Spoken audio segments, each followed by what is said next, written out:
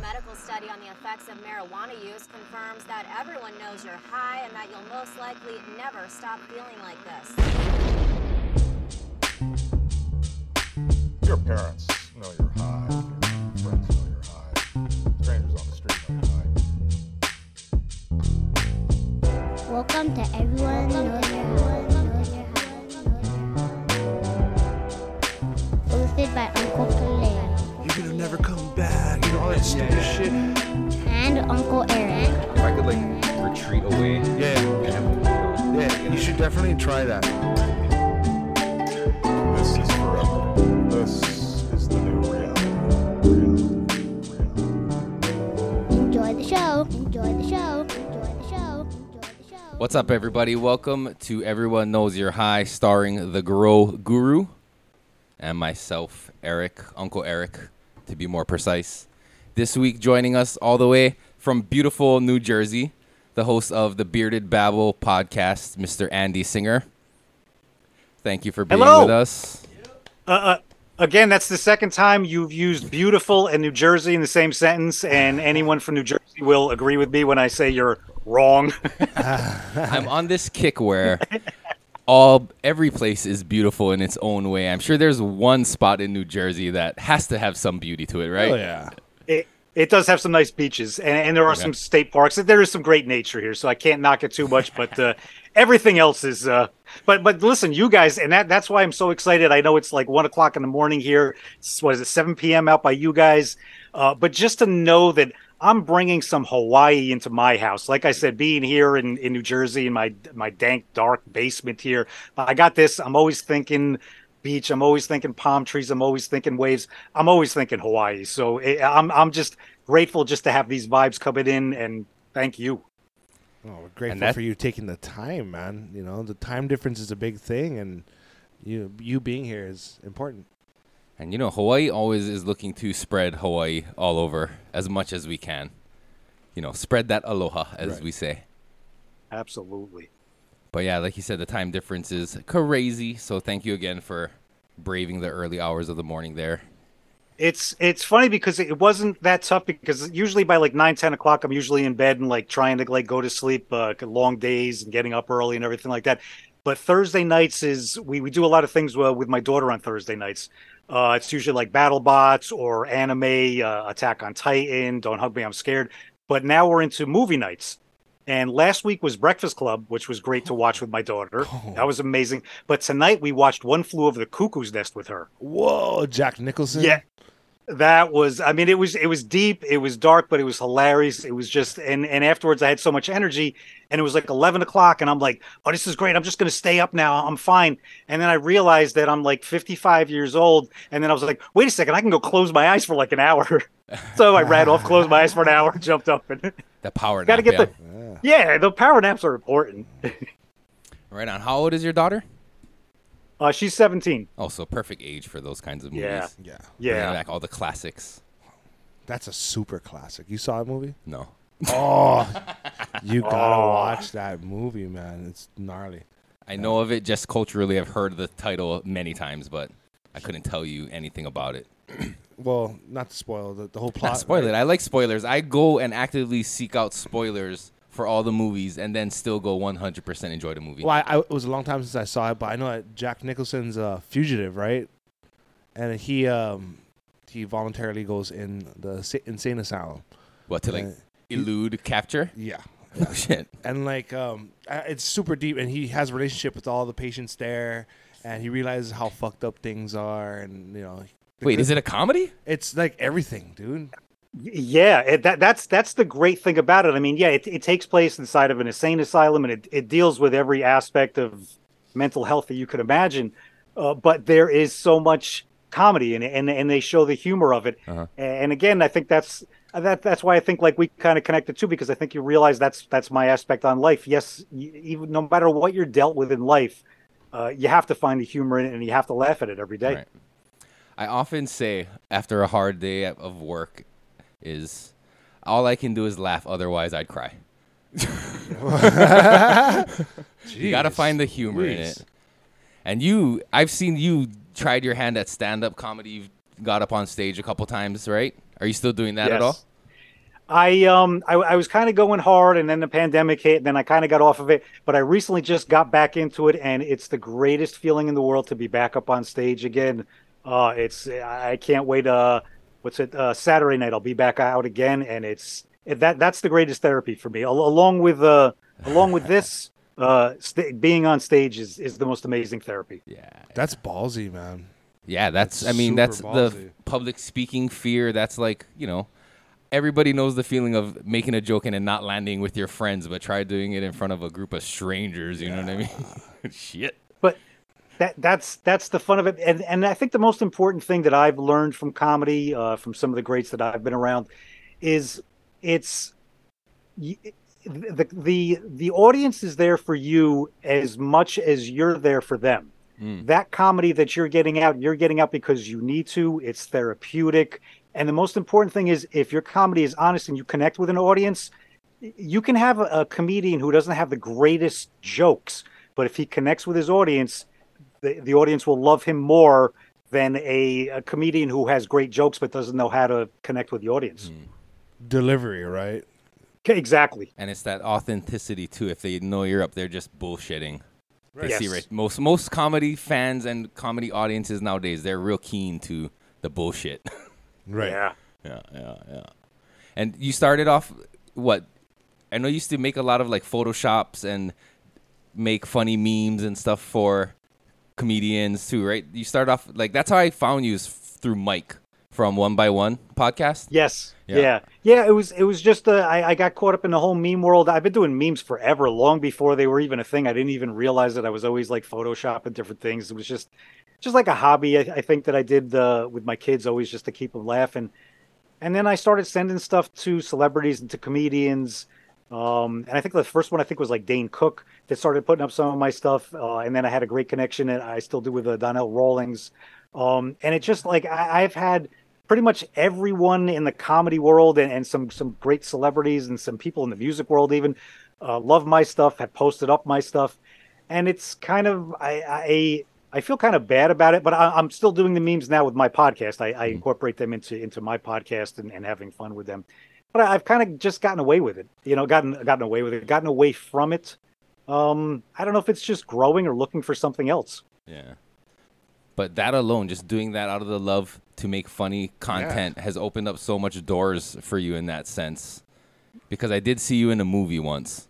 Yes. Yeah. No way. Tell us, because I kind of know a little bit of the backstory, but like tell these guys and everybody listening like how that came about, because that was a pretty amazing thing. I was like, holy shit, he's in the movie. Well, again, like I said, just from my memes, I connected with Donnell Rawlings. Some of the stories, some of the things that we've done together are absolutely amazing. But one day he calls me up, and he's just, because he's very good friends with Kevin Smith, and Kevin Smith at the time and him were working on some pilot called Hollyweed. If you've never seen that, I suggest you check that out. Kevin Smith's pilot for Hollyweed with Donnell Rawlings. Great thing. It never took off. A lot of politics behind it. It's still, someday there's still talk of it possibly coming back. But when he got the call that Kevin Smith was doing Jay and Silent Bob reboot, he said, wait a second, I got somebody that's a big fan of yours. Can I get him in the scene? And of course, Donnell said yes. And he calls me up and basically says, hey, listen, I'm going to be in Kevin Smith's new movie, and so are you. Get ready. We're going to New Orleans on such and such a date. Boom. Next thing I know, we're in New Orleans and I'm on the set. Long story short, I was going to be one of the cops in the background of the opening scene. But because of this, they weren't sure what to do. They were like, do we shave it? Do we not shave it? The night before everything, they were still uncertain about what my role in that opening scene was going to be. Donnell and I were sitting down over dinner and we were talking about it, and he was just like, you can't get rid of your bearded humor. You can't, if you go home, your family won't even know who you are if you shave the beard off. So we went, and I was like, yeah, you're right. Boom. Next morning on the set, as soon as we walk on set, one of the first things they say is, okay, we don't know what to do with you. Will you shave the beard? And I go, yeah, I'll shave the beard. Cause I just wanted to be in the movie. Right. I was like, I'll be. That's and like, I remember like right there. Yeah, Donnell just like he threw up he was done with me. He was just like, really? He was like, we talked about this like last night that you were going to say, and we'll figure something out. Again, they go through the whole day. Kevin knew about it. I wasn't in the opening scene, but at the end of the day, Kevin was wrapping up everything. And all of a sudden he looks over and he was like, "Oh, hold on a second." And the wheels in his head you could see were turning, and he immediately created this. And if you see the opening scene, it's a quick thing. I'm there for maybe 5 seconds, but he basically created my own. I have a credited role in that movie as the popcorn eater. Popcorn eating guy. No way. That's it. That's it. So are you a member of the Screen Actors Guild now, since you're accredited? That's the funny thing. No, I don't get any royalty checks. I'm not a member of anything. I have, but the thing is though, is like I said, I'm a credited role. Now, was I above or below? I'm right above Method Man. Because his last name is Smith in my life. Yeah, so that's I can say that I have a credited role and I'm right above Method Man in a billing movie. over Method Man. Yeah, exactly. It was alphabetical, but it was Singer and then Smith, and so it was, that doesn't matter. That doesn't matter. Exactly. So it's that to me is payment more than enough. That's cool. That's super cool. All right. Can we do an introduction of him? I did when I started. No, I mean what he does. Kind of. I don't think did we do that? Well, I mentioned podcast he and does all the podcast. He hosted Oh. Bearded Babble. What is that? Well, okay. Tell us a little bit about your podcast and what it is you're doing with the Bearded Babble. I think I'm in a learning phase. I mean, I started a couple of years ago. I used to do a lot of stuff on IG Lives.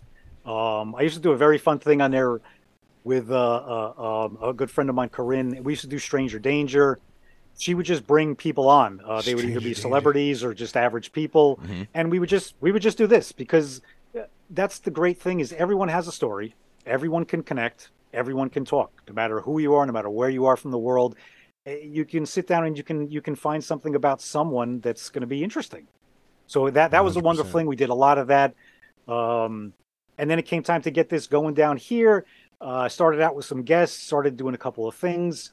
Then I turned it into a family thing. And I just love doing it with the family. I love coming down here, at the end of the day. I don't get to do a lot with my son with this. I don't want to get into that too much, but I have a special needs son. And that's pretty much what our entire life revolves around is taking care of him. So at the end of the night, when the nurse comes and we can get away a little bit, my wife and my daughter, we come down here and then we'll talk about things. And again, it's therapeutic for us. We'll include my son into a lot of the things. But that's what it became. It just became a family thing. Still doing guests. Still, absolutely. When you reached out to me, I was like, yeah, I love to, again, just talk to people. It's because after a while, just talking to your family can drive you crazy. It's pretty awesome that, seeing other folks that have that same mentality that it doesn't hurt me to go and meet new people. You'll learn new things all the time. You keep it fresh every single time. Right on, man. So what was that, Eric? Sorry. No, I was gonna say, was it hard for your wife and daughter to get comfortable being on camera and on mic, or did they take to it just as easy as you did? It was my wife has a hard time with it. I think still she's getting more comfortable. My daughter, I was surprised because my first guest. Who's my first guest? My first guest that I did on this show. I don't remember if it was a cardboard cutout of Rowan Atkinson or if it was the sleeping bag of Robin Williams. But I was just trying to get things going. I was just having fake, just okay, here we are. I have a guest, and I was just going back and forth. And then my daughter, I said, would you be willing to sit in on one just to do a testing? Right. And she did, and she loved it. And that was basically the takeoff. When she was just yeah, I'll do it anytime. I was just okay, because how cool is it to have your teenage daughter do a podcast with you and then to turn it into a family thing? I mean, it's wonderful, and it's. You'll look back in it either with endearment or embarrassment, either one or the other. Yeah, and she'll keep me in check if I start to sing or do something silly. She'll give me the look, and I'll tone it down. I understand. I won't go too daddish on you, but she's absolutely. I'm blessed. I'm blessed with her. I mean, she is absolutely amazing. She's one of my favorite people on the planet. I love hanging out with her and just like I said, just watching One Flew Over the Cuckoo's Nest with her, and then watching Breakfast Club last week with her, and just experiencing life through her eyes. Mm-hmm. Right. Alongside, because you're kind of paving your own journey as well, in your life. You're going. So having the daughter at this age, it's still a new venture for you. So you're living your life while she's living hers. So it's just a continual motion between both of you. It's fucking beautiful. Well, she's teaching me, and she's actually she's probably doing more of the parent role than I am, because she's inspiring me. Again, I'm doing all this. I'm keeping going because she is in the process of creating a video game right now. Wow. Every aspect of it, doing code, doing the sprites, doing the music. That's another thing. She's creating music. She's doing art. She's crochet. She does more in a day than I've probably done in the past 5 years. So it's like she constantly like, how can I not do something, and be like, I'm tired. I don't feel like doing. I can't say that to her. I can't, because it's it's she's doing 50 million things, and it's inspiring me. You seem pretty energetic yourself, my man. Well, it's like I said, it's How the do you do night. it? We had a great night with the family, and then, like I said, I come in here and I get these great vibes. So good energy just creates good energy. Right. Positive energy, positive outlook also, right? Yeah. Hold on. Keep talking. I'll be right back. I would say you ready for this joint, just as I was saying it. So, your role in cannabis, what brought you to the plant, and when did you start discovering it?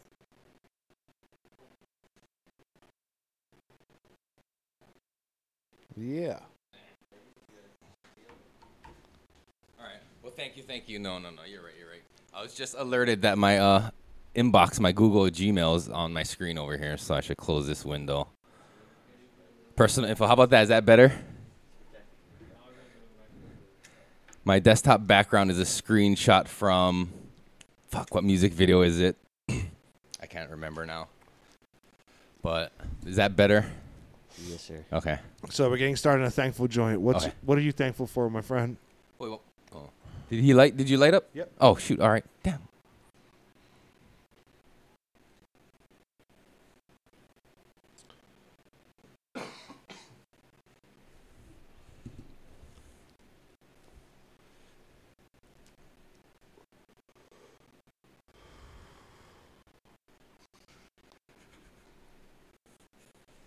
Was that like 19?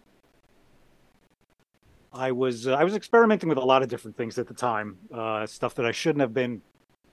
I had a heart attack. Then I found out that I had something called WPW. I had to go for heart surgery later on. Another long story. Basically, that was the thing where I basically was going to change my life. Not because of this, because of a lot of other things that I had gotten into. I changed my life. I got into law enforcement. I did 20 years in law enforcement. Wow. Didn't smoke this for 20 years, was around it quite a bit, family and friends. Didn't smoke it at all. The day I retired, started smoking again, and I don't think I've stopped since then. While I was a cop, though, a detective, I would travel out of state, and at the time I would get my son oils for his epilepsy at the time. So, yes, I was doing illegal things with cannabis while being a sworn law enforcement officer. But again, my family always comes first. Ethical, moral over what we would think is a law. There's a fine line between that. So there's a lot of law enforcements are torn between like, hey, I got family that I would love to treat, but I'm sworn in. So they're stuck with that dilemma. But it comes down to a moral, motivation to go and do what you do, and that's fucking awesome, man. Like you said, family first. Family first, 100%. Yeah, I knew. I mean, I was probably at the time, like 10, 15 years into my career, and I knew that I could possibly be throwing it all away. I actually reached out to someone that I knew that knew a lot about what could have happened if it would have happened. And yes, I would have lost everything, but again, the option was I was doing something that was helping my son. So again, it was no option. Had something happened, I would have dealt with the consequences, and that would have been it. But there was no thought in my mind. It was okay. Yeah, this could go horribly wrong. This could go wrong for me. This could go wrong for my family financially or whatever. But I can't. My son's health is more important than that. We'll figure it out when that time comes. Yes. So, Awesome. So cannabis in New Jersey wasn't even or medically legal at the time then. No. So it was. I was going to ask, it went straight from illegal to straight rec? Did it even have a medical period at all? I think we had about a year medical. Okay. It was, yeah, like I said, this has all been within the past like 2-3 years. I mean, it's, it's, Yeah. and again, we're lucky the dispensary that we get our stuff for my son from, they're wonderful. But I hear a lot of the horror stories about what goes on here in New Jersey. I don't think they ever wanted it. They fought it. They didn't want it. And even now that it's here, I still think that they're still, I every now and then you'll see like something saying that they're still trying to ban it. They're still shutting things down. They're still giving everyone a hard time about it. They're holding And the it's like door they're- open for the federal government to come in and bust people. Like the state is just being complacent with them. And I can imagine the money that they're making here has got to be phenomenal, but it's not enough. Or they don't want that money, right? It's like they don't want that green money. You think federally they can't do anything with that money? That's why, like banking wise. You think? Well, aren't they not? Isn't it like a whole thing for dispensaries to even have their money in banks and systems? So like the feds aren't even getting their hands on it. For one, you're breaking the rule of it. Having a illegal drug, and now you're also not paying taxes on it, right? So it's like double I think whammy you're still to the getting. government. I think you're still getting taxed. So like, wait, what? So if you go and buy from a dispensary, and you pay state tax, you're not paying federal taxes, are you? I don't know if you're paying federal, but I know you're Right. paying some sort of taxes. Right, and I'm sure the federal government isn't super happy about not getting their cut either. Somewhere down the line, they're getting their cut. They always do. I mean, it's, and again, it's a plant, for crying out loud. It's a plant. Stop giving everybody such a hard time about it. Right. That's what we say, man. Free to plant. Yeah. Go for But it. like I said, it was weird back in the day. Like I said, I would have to cross state lines. I could go into certain states and I could buy the oil legally, and then I would have to drive it back into New Jersey where it was illegal. And it's like, why? Like, Right. it makes no sense. It helps someone. Yep. It's Well, crazy how they can draw that line where the jurisdiction is here, where legal, illegal, and then you gotta like clench your butt cheeks as soon as you go over it. This invisible line, This right? invisible fucking line. Yes. All of a sudden, it Yes. creates such dire consequences. You know what I mean? Fuck. Heart rate goes up. Your anxiety level goes up. Your butthole gets tighter The beard gets grayer. every single time. One gray strand is a stressful trip Yeah. across illegal Yes. borders. How long has yours been growing there, Eric? I've stopped shaving in like 2010. 13 And years. I've trimmed it a bunch of times since then, and like it's gone up and down. But yeah, I haven't put a razor to my face since 2010. Yeah, I'm probably right around the same area with you. Yeah, that's I always had a long goatee, and then it was one no shave November. It was right around 2009, 2010, I think, and then I was just like, that's it. Yeah, I was like, I'm going It's for the the same thing. Yeah. low maintenance was my kind of goal there. What about the hair? Oh yeah, you have long hair too. Yeah, I usually have it up too, but it's sometimes I just let it out and just I'm having fun with it. So When was the last time you cut your hair? it was probably around the same time. I stopped cutting my hair when I turned 33. I don't remember what year that was already, but Wow. I was gonna go for this 12-year thing. So when I turned, it was when I was 30. Because at 45 was when I said out. No, it's 33, 45. You're throwing a lot of fucking Yeah, numbers yeah. at me, man. You're confusing My the shit memory, out of my me. memory too is shit.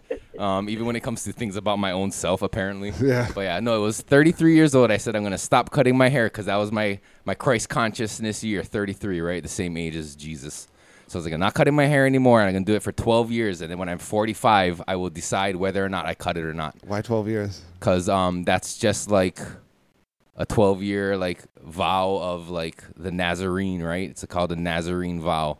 It's a 12 years. Rastafari thing. Okay. Where you don't cut your hair, you don't cut your beard. But I had already stopped shaving my beard, but I would buzz my head.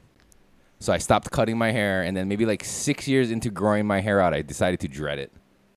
So I've had dreads for a couple years now, maybe. I don't know. So you had a man bun for 5 years. Well, for the first like 2 or 3 of those, it wasn't long enough to be a man bun. It was just What'd like, you do to cornroll ugly. it? No, I used to like gel my hair and like make it nice. Like I used to like style my shit. hair. You just slick it back. Yeah. Oh, fuck. I invested in gel for a little while. Yeah, I've gone all the. I was so anti man bun I think for a while too, I don't think my hair was long enough. But then when it was, and I actually did it, I was like, this is actually comfortable and it's actually an easy way to keep your hair. But I was like anti-man bun for the longest time. And then I was like, I like this. It's the stigma that comes with it, right? I'm The- sure it's functional, but that's- it's super fucking funny to that's- make fun of.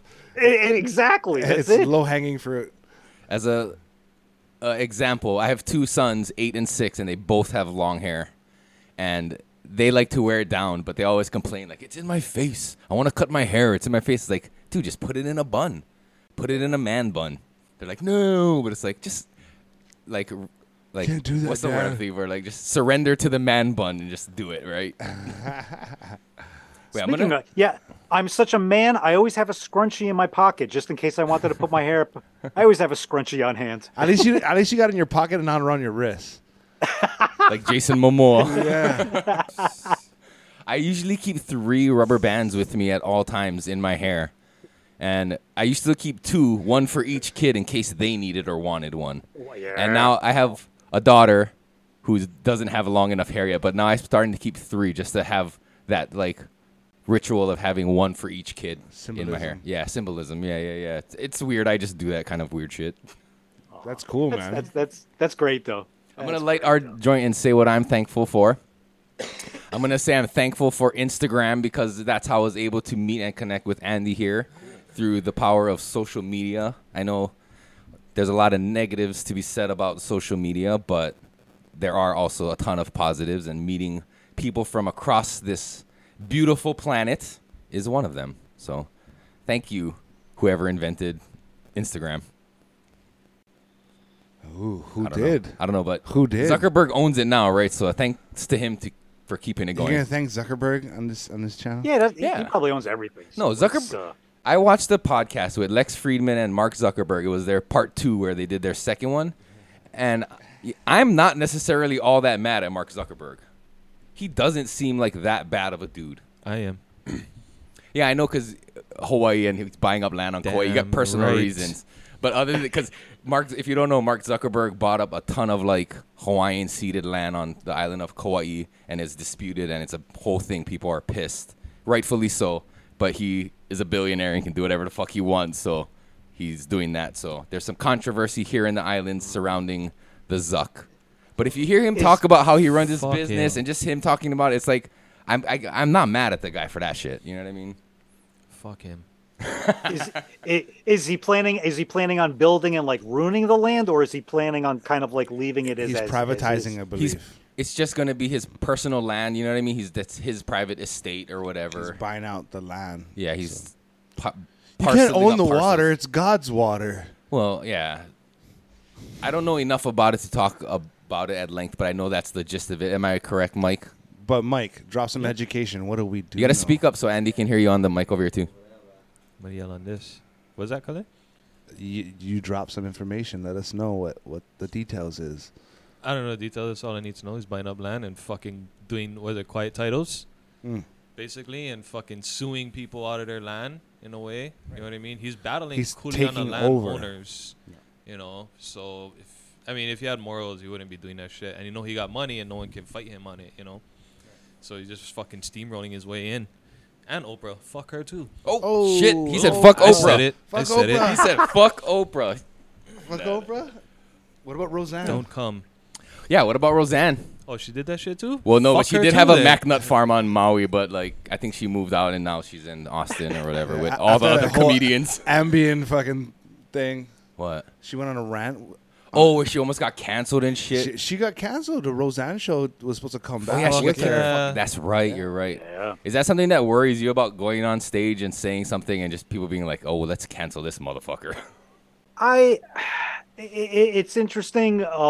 My comedy, I've always wondered about, because I joke about my son. I joke about his medical issues. They're deep. They're dark. They're personal though. That's the thing. I think if someone else were to say some of my jokes, maybe it could be sound as offensive if you were joking about someone. I'm joking about my son, but I'm joking about the life that we live every day. I'm joking about how we get through it and how we laugh at the things that we 100%. do. And I remember specifically, like I said, I've always wondered if I was going to offend someone with jokes about, like I said, very personal things, very medical things. And there was one night specifically at Caroline's. I was opening for Donnell Rawlings there, and I remember I got a great ovation. It was a Friday or a Saturday night. Everyone clapping at the end of my set, and I remember I walked off, and I remember he grabbed me by the shirt, and he was very serious, and he looked at me and he said, "They have to love you to be able to laugh at that." To hear that from him, and to understand that they understand that I'm not joking about my son. I'm therapeutically laughing about how we get through it, and there's a difference. You're finding the humor in Yes. the struggle or in the day-to-day life that you live, and finding the humor in it. It's not a point of finger at anybody else. It's Right. It's an introspective kind of a. It look is at introspective. Okay, 'Cause sorry. it's his take on, like you said, your everyday life, and you finding the humor in that. That's fucking dope, man. I was just gonna ask, like, what kind of humor? Because I like stand-up comedy. I respect all stand-up comedians, you know, from like the Mitch Hedbergs to the fucking Paul Mooney's. Oh, Yeah, right. you just two of the greats right there. So There you that's go. I mean, it's absolutely. Both Yeah, on I that don't, spectrum, you know? Yeah, there's no one that I don't listen to. I mean, I listen to the deepest, darkest. I've been at oh my God, why am I drawing a blank now? I'm going to blame it on the weed. It's kind of I've been at comedy shows where the comedian has been on stage joking about children, special needs children, children in wheelchairs, children with epilepsy, things that I deal with. I've seen people get up and walk out of the audience and you're like, oh, how could he joke about this? While my wife and I are sitting there absolutely hysterically cracking up because it's hilarious. He finds the humor in it and he puts it out there. It's not in an angry way. It's in a funny way. It's Right. and that's what comedy is. That's an interesting thing now, where people get outraged on behalf of other people, and those are the ones who always seem to get the most upset. Yeah. Like What I was just saying, that was at an Anthony Jeselnik show. I was gonna That say, actually happened. as you were struggling to come up with the comedian you're thinking, I was thinking, I wonder if it's Anthony Jeselnik, because that fucker is super dark. Oh, is it? Oh was- yeah, oh yeah. Yeah. What is the that one? happened to us at one of his shows. He had it's like Fire at the Maternity Ward is one of the name of his specials. Holy shit! He starts off with like one of the worst jokes, but I like his shit. I like the like the shock factor, but like the way they deliver it. It's like you have no choice but to laugh. Yeah. To get angry at that, you're such a dickhead. Yeah. You know, it's like you're in a comedy show. You expect the unexpected. Expect especially when a comedian comes up and you're like, okay, cool. And there's no knock jokes here. It's gonna get fucking crazy. We're gonna turn, you know. Imagine if someone nowadays could murder a knock joke though. Oh my fucking And like just God. kill it with that and be like, holy shit, that's still the I think the aristocrats jokes would be like, aristocrat. yeah. You heard about the aristocrat Yeah. jokes? Cartoons? Yes. What? No. No, What? it's like a structure of jokes. Like Yeah. what's his name? The one that died, George Carlin. He has Yes. a pretty fucking good one, man. Oh. And like you can do whatever you want, but the structure is you can do whatever you want, but it has to be crude and it has to start off in a template, right, of characters, and end with aristocrats. You have to say aristocrats at the end. What? Just YouTube it. It's fucking Okay. hilarious. Is it dude. so Yeah. this is a bit from George Carlin? From everybody. It's just Yes. it's like a template that they got to follow on their bit. It has to be. And the fucking- punchline is aristocrats? Yes.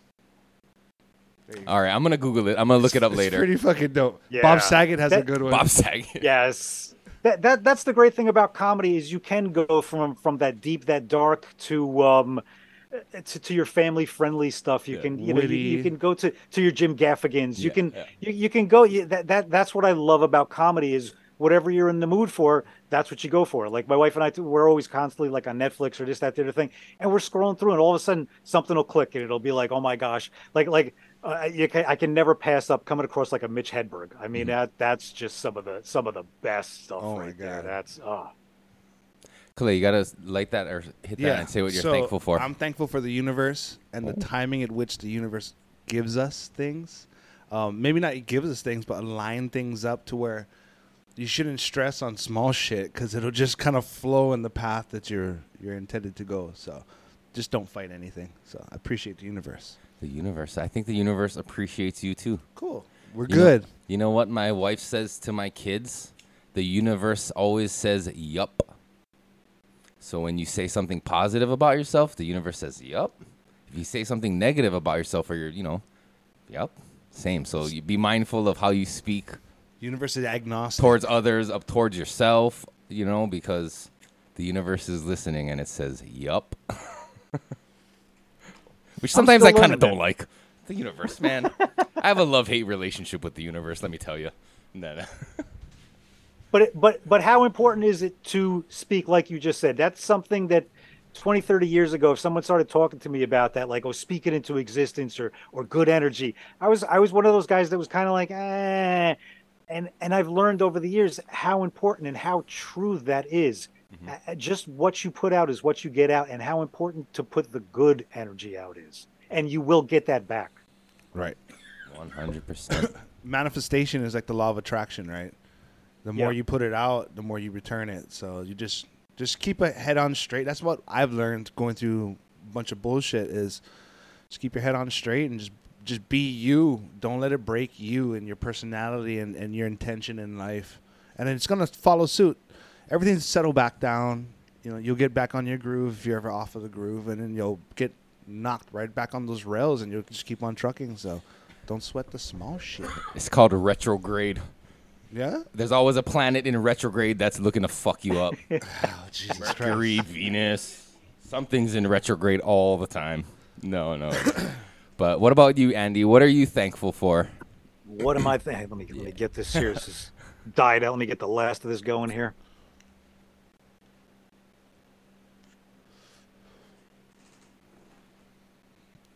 What I am grateful for is exactly what has happened here tonight. Is good conversation, good energy, reminders of things, tools in life to help you get by, to get through your day, no matter what it is, no matter how dark it is. We talked about laughter. We talked about good energy. We talked about the ups and the downs, and that's the reality of it. But like you said, it'll get better. It's not every day is going to be a great day, but it will get better. Yeah. And if it's not a great day, laugh at it. Make inappropriate jokes about it. Who cares? As long as you're laughing at it, that's all that matters. That's a cool one, man. Just That's true. make fun of it. I never did think about that shit. Like, hey, I'm just going to fucking make fun of it. Tease it, and combat the bad energy with comedy. I have That's fucking one of my cool. past episodes. I'll send you the clip. It's hilarious. It was just one of those things. It was after a long, crazy day. I was taking the recycles out. I was carrying a whole bunch of boxes. I had already put a whole bunch of boxes out on the porch. As I'm going out, I went to reach because I thought I could always take more because I got to do it all in one trip. So I was overdoing it, and of course, half the boxes fell. Then I went to reach for them. The other boxes fell. I tripped over one of the boxes. I started kicking the boxes down the stairs. I'm pissed off. I'm kicking them down. I finally get them down. As I'm walking back up, what do? I look straight at the ring and go, "Oh my God, that's going to be hilarious to watch later." And it's my wife and my daughter watch it on the regular. They watch it all the time and just crack up. I was ready to kill cardboard across the world, but it's one of the funniest freaking things I've ever seen. That's so awesome. It's like, if you could do that all the time and just kind of step outside of yourself and see how you're reacting to certain things, you probably would be like, you're so silly. It's not easy, though. It's easy to get caught up in the Oh, moment yeah. and kind of like, For sure. the world's fucking coming down on me. But, like, those are the moments you got to fucking breathe and be like, okay, wait a minute. No, it's not. Yeah. That's hard, man. Fuck, It's yeah. hard to click that off and to set your fucking mind into a different mode when you're already programmed to do a certain thing. You know what I mean? So that's awesome, man. That's good advice. I'm actually going to take that. Like, if I get kicked in the nuts again, What? proverbially kicked in the nuts by life, I'm going to just fucking make fun of it and try to think of a clever way to make a comedy routine about it. Because I believe I watched enough comedy to think I could fucking at least say it to myself and laugh, You know what's great, too? Oh, go ahead. Everything is material. Everything is material. Right. Everything. I was going to say, it's great, too, and you have someone in your life who can actually do that for you as well.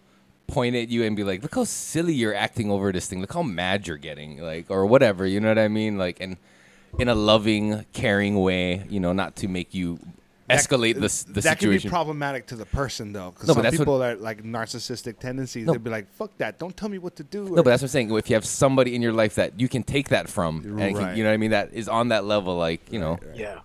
Yeah, I'm great. My wife and I, we can understand each other. We also know too when someone's at their almost at their breaking point, so you don't make the joke. You have to know too when not to, so Delivery, right? yeah, delivery is important. I was actually just trying to justify myself how I act towards my wife when she gets upset. I'm like, look at you getting all mad, and like, no, Yeah, you don't be like, good for you. like I'm just trying to hope that she's grateful that I'm that way.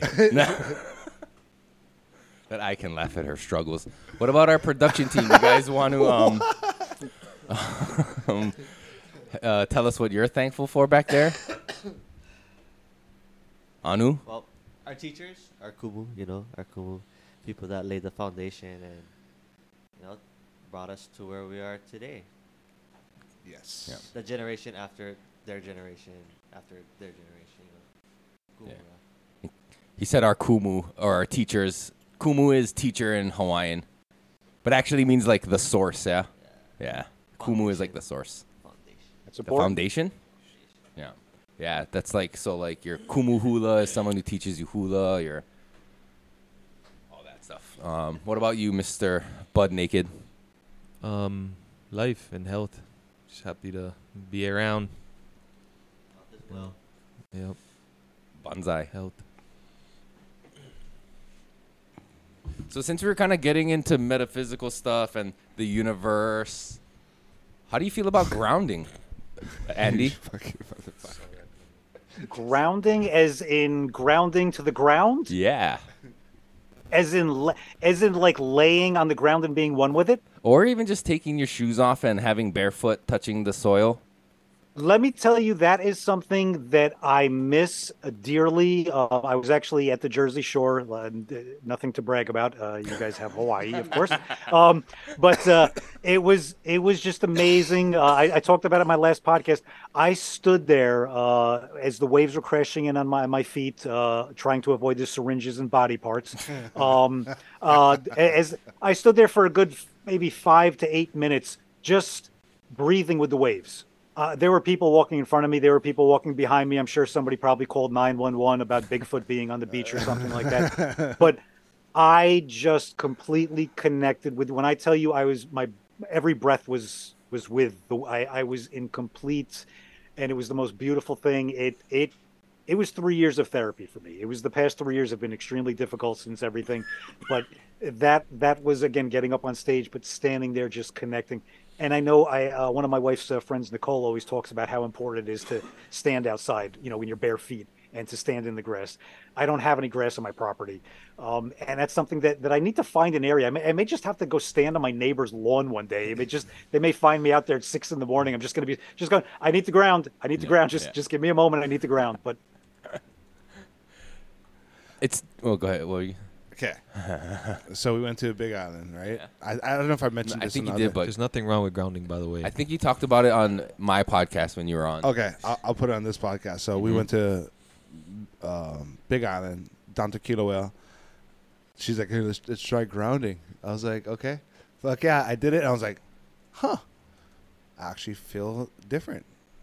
And that led me to like, all right, there's something to it. You know what I mean? I feel more in tune with my surroundings. Mm-hmm. That's the simplest way I could put it. You gotta have the intention though when you do it. If you don't have the intention, then it's I think it's scientific. I don't think it's I think intention is one thing too, but like having no intention too might be a thing, right? Because when you're a kid, I don't know if it's the same for. I didn't have an intention at no, all. in the I'm like, mainland, but in Hawaii, growing let's up, try when we it. used to play outside in the parks or wherever, barefoot all the time. That's how we just played when we were kids. well, you run faster with your slippers in your Yeah, hands. for one, you run faster barefoot. And when you put your Slippers slippers on on your hands. I believe people in the mainland might know them as flip-flops. But we just played outside. I think that had a lot to do with like being connected to the earth as kids. Hawaii kids, or like kids in general who get to play outside and perhaps do take their shoes off. There's just something there. It's just like automatic. You know what I mean? Like, I don't know. I mean, in electrical sense, grounding is a real thing. Like there's a ground rod, right? It goes into the ground to disperse the energy. So, like, we're beings of energy. I truly believe scientifically you could prove There's something to it. there's something to There's it. gotta He's a be, battery, right? bro. He's a battery. You're taking all the positive energy Yeah, to your head and it's going back into the ground. Yeah, and it's positive out there, right? So it's like you have to ground it, and you're just a big old fucking mobile lightning rod just walking around connected to the earth. Powder. Is that what you said? It's fucking hilarious. What, the movie powder? Oh, what the fuck? That was ridiculous, dude. Holy shit. Imagine if you did get struck by lightning and have like magic powers after, What would your magic power be? like telepathy. Wasn't that or was that a phenomenon with fucking John Travolta? Am I thinking of a different movie? Maybe. What was Powder? That was the kid who was all white, right? Yeah, his mom got Yeah. struck by lightning. His mom got struck by lightning. Yeah. And he Nah. came out fucking albino for some For reason. real? Yes. It's a really great movie. Okay, maybe I don't I'm getting the remember it two already. confused. I know that's the same guy from Boondock Saints. That's the only reason why. Right? No What? way. Yes. Did you know this? Which one? Which one? What? I can pull it up. Bet You gotta, anybody. you gotta check this out. I'll bet anybody. I got a computer right in front of me. Sean Patrick Flannery or whatever the fuck his name is. One of the main guys? What is it? Powder? Yeah. One of the two? Yes. Not Daryl from fucking Walking Oh, okay, Dead. okay. the Oh, other okay, one. okay, Okay, not okay. Are you serious? Come on, And dog. This is a great What? movie to watch with your kids. I never swear. noticed. Powder. Boondock Saints? See a press, Irishman. Sean Patrick Flannery. He's right. What? Jeremy Powder Reed. Oh, he looks so different now. Sorry, we don't have the technology to be able to share all this with everybody, so you don't get to see what I'm looking at. But I can confirm His dick. it is. His dick's It on your is. screen. I, Sean Patrick Flannery. He has a 4-inch cock. Like, holy shit. You post it to the screen on Zoom. can you Yeah. zoom in? Yeah, Can yeah. you Dude, catch look it at on- his cock. I'm Oh, just yeah, fucking that's with him. Did you watch Boondock Saints 2? you. It's horrible. It was bad. It was like they were trying to make a Boondock Saints 1 and miss the mark completely. Yeah. You Yeah. know the that detective that was not William Dafoe, but that right hand man he picks on? Yeah. Yeah, that's the guy who fucking Wrote directed it? the whole thing. Ugh. That's what. He's a comedian. The first one was fucking awesome. He wrote the first one, but the second one. That guy? Yeah. That was a great Everybody, movie. I think everybody's getting lazy though. It's like nobody's original anymore. It's Yeah. like everybody's got to remake or reboot or redo or finish this one. It's like, where's the originality? It's like I'd rather watch TV from the 80s and from the 70s and the 80s at night. It's original. Word. I don't know. Netflix be coming out with some cool shit, man. Like, Yeah, but Well, that's another problem though. Is there's so much? How do you even know? Except for seeing people post up about it. But I was talking to my daughter about that. How do you like back in the day, Eric? You can relate to me on this. When a movie came out, you first off you saw a trailer for it. You heard about it months in advance. And then you waited for it. And then finally the movie came out. You went to the movies. You saw the movies. And then you waited a year. And then you could finally get it on this big plastic box thing that you would have to take home and rewind and bring back to the store and Blockbuster and yada, yada, yada. But now there's a million movies made a day. It's like, how do you even keep up with what's going on? yeah. what we've been doing is picking a genre Uh-huh. and then reading up on it and be like, huh, that's interesting. And then clicking it. And just, it's kind of hit or miss at that point, right? Huh? 3 stars and under? You look for the shitty movies, start with the bad ones, and just hope for the best. Whoa, okay. Sometimes you gotta just, I don't know. Interesting strategy. A lot of the things that are coming out on Netflix might seem original, but they're just adaptations from graphic novels or novels. It's all like things like that, but I don't know. I'm a huge Especially fan of thrillers. Marvel movies. Dude, I'm lost. I tried to watch it yesterday. I'm fucking I love it. lost. I love it. I'm a complete nerd. I And like thriller. I always liked Marvel. I'm waiting for my freaking collecting cards to like jump up in fucking value. Dude, I got like 2 sets. yeah, Remember, you know what I'm talking about? yeah, I got, the like, Marvel cards. Fuck, I got series. There's so I think much 1 of and that 2. shit. complete sets, holograms, everything. I don't know. I noticed Same. that like thrillers nowadays, it's kind of like repetitive. You'll have the zombie apocalypse. You'll have the Spectre, the Poltergeist. You'll have that kind of same shit over and over again. Like, really don't have any, or like the mass murderer. You know, like you don't get anything that's like new anymore. You know? Yeah. Like the It's- Exorcist. the Oh, mo- Jesus. Most of the nights, my wife and I, we like to watch what we call mindless TV. We watch a lot of. I got her into Top Gear, if you know what that is, the Okay. original Top Gear from UK. So I'm rewatching. I think we're on season 5 now. I've seen every episode at least like 10 times, but I'm rewatching with her. She absolutely loves the entertainment of it. The three guys, the way that they intertwine, and then another one of our favorite shows is Hawaii Life. We watch it all the time. We What always is- just dream. What is Hawaii Oh. life? Hawaii, it's just real estate in Hawaii. Oh It's shit! it's just constant. They're just from island to island. The price range is all over the place. You see Right, the small, right. tiny little things. You see the mansions. It's What is New Oh. Jersey's property value around? Is it like up to par with Hawaii, or is it kind of like? it's weird because you don't it's I know you don't get much for your money over there now because I know certain islands, certain areas. Every now and then, like I dream and I look and I'll be like, no, I couldn't afford that. Or what we see on the show too. Sometimes you're like, wow, like 800,000 for that, and then that's kind of like what you get here for 800,000. It's not a lot. It's Right. it's something kind of old. It's not really updated, but it's got all the necessities. But it's like 800,000. Really, that's it. Right. Are you like in the suburbs of New Jersey? Yeah, Okay. yeah, and it's like you were talking about grounding. I was actually I'm feeling worse because the more I go out, the thing that's getting really scary to me about this area is the street that I grew up on is about a quarter mile from where I am right now. That street, I remember as a kid riding down it with my bicycle, and I remember on a sunny day you couldn't see the sun. It was a tunnel. It was just trees. I went down it the other day. There wasn't one tree on the block. I just it hurt.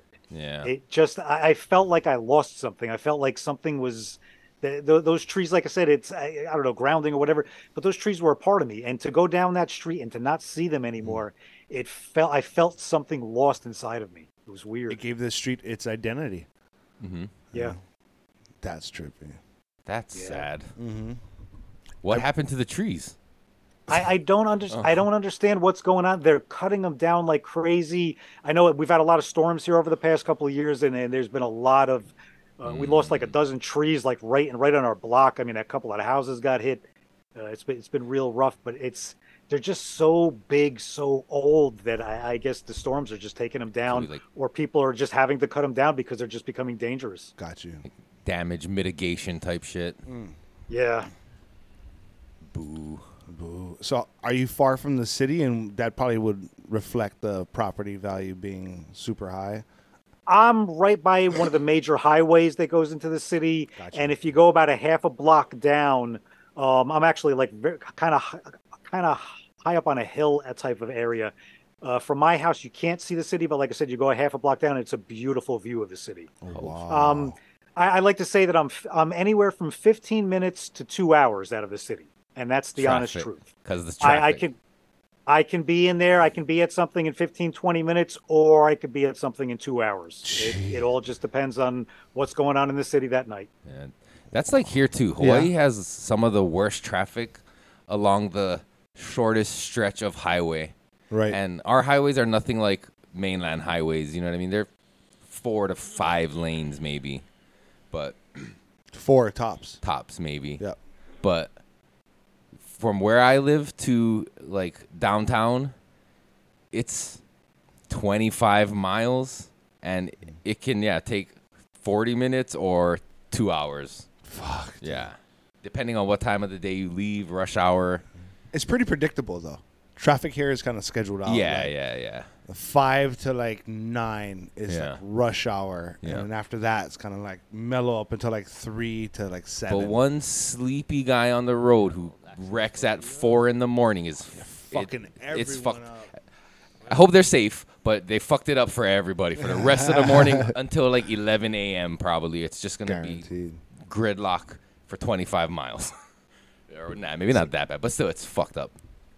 The worst thing by us is the construction. Most of the construction used to be at night. It would usually be like 12 a.m. to like 6 a.m. or something like that.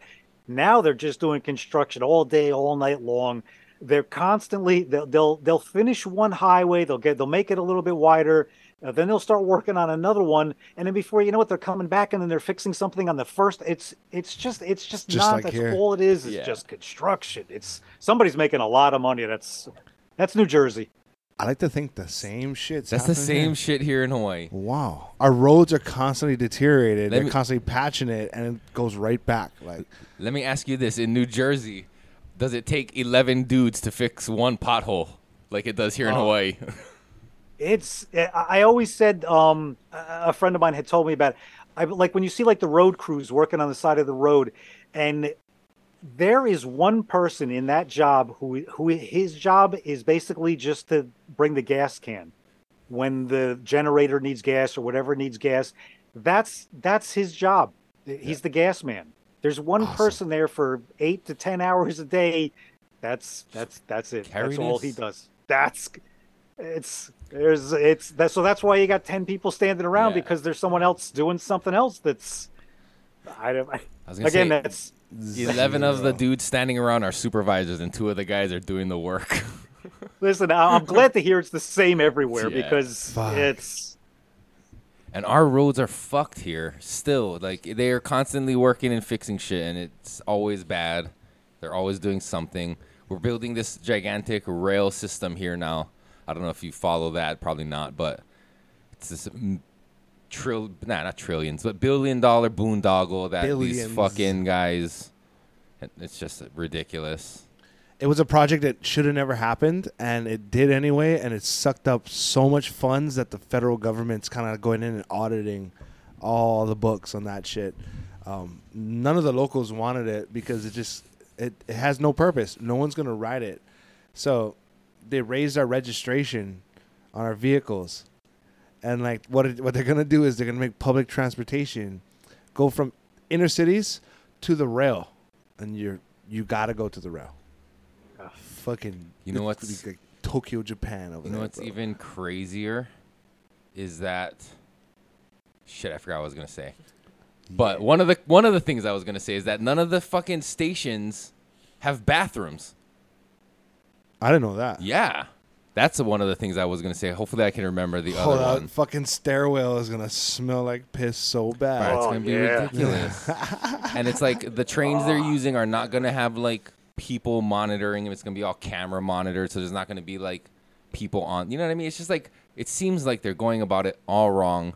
They're touting it as this whole great, thing. Well- Actually, that's what okay, now I remember what I was gonna say. It was more of it was a question actually, because you brought up they raised our registration for our cars. So I'm sure as a lot of states do, you pay a yearly registration for your vehicle. In Hawaii, it's based on the weight of your car.